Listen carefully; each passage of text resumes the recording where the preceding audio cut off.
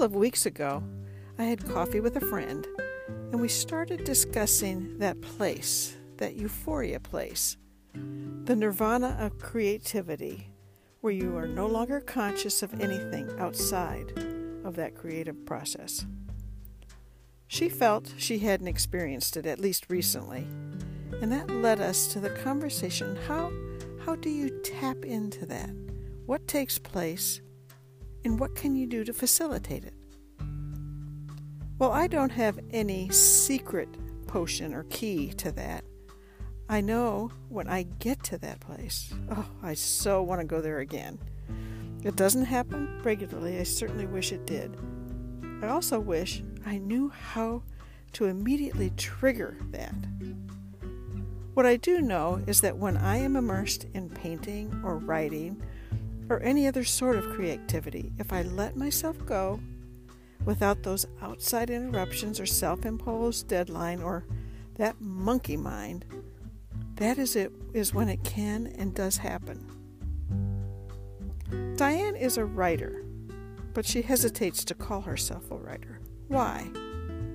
Because her self-imposed definition of a writer fits into the category of a novelist, a poet, or a journalist, or something like of recognizable parameter. For goodness sake, she is a writer.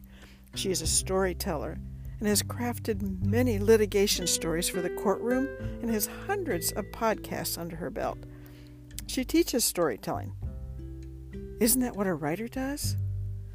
Oh, how we all do this, not realizing our true self, our true calling, and not diminishing our ability, craft, and that erroneous lack of acknowledgement we place on ourselves.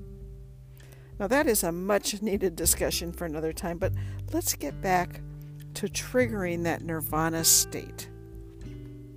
As Diane and I furthered this quest for the roadmap to what I am calling creative nirvana, I asked her to write for 30 minutes a weird and crazy prompt that I would send to her.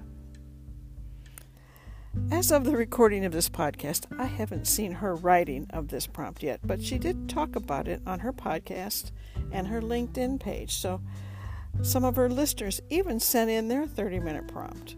So I highly recommend her 60-second, it's daily by the way, podcast called Stories from Women Who Walk, and it's found on all podcast platforms, so be sure to check it out. And as I mentioned, she's a storyteller, so be sure to check out her website as well, and I will put those links in the show notes. In the meantime, I have sent the same prompt along to others.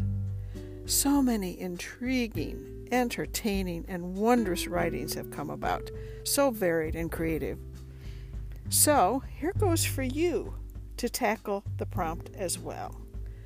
Prompt is, or was, why is that yellow and gray plaid elephant in my kitchen eating grapes? And where did he get that divine outfit? So take 30 minutes max and write. And if you're willing, please send it along to me. I love reading so many different interpretations. So until next time, and the next prompt, and our time together, friends, art on.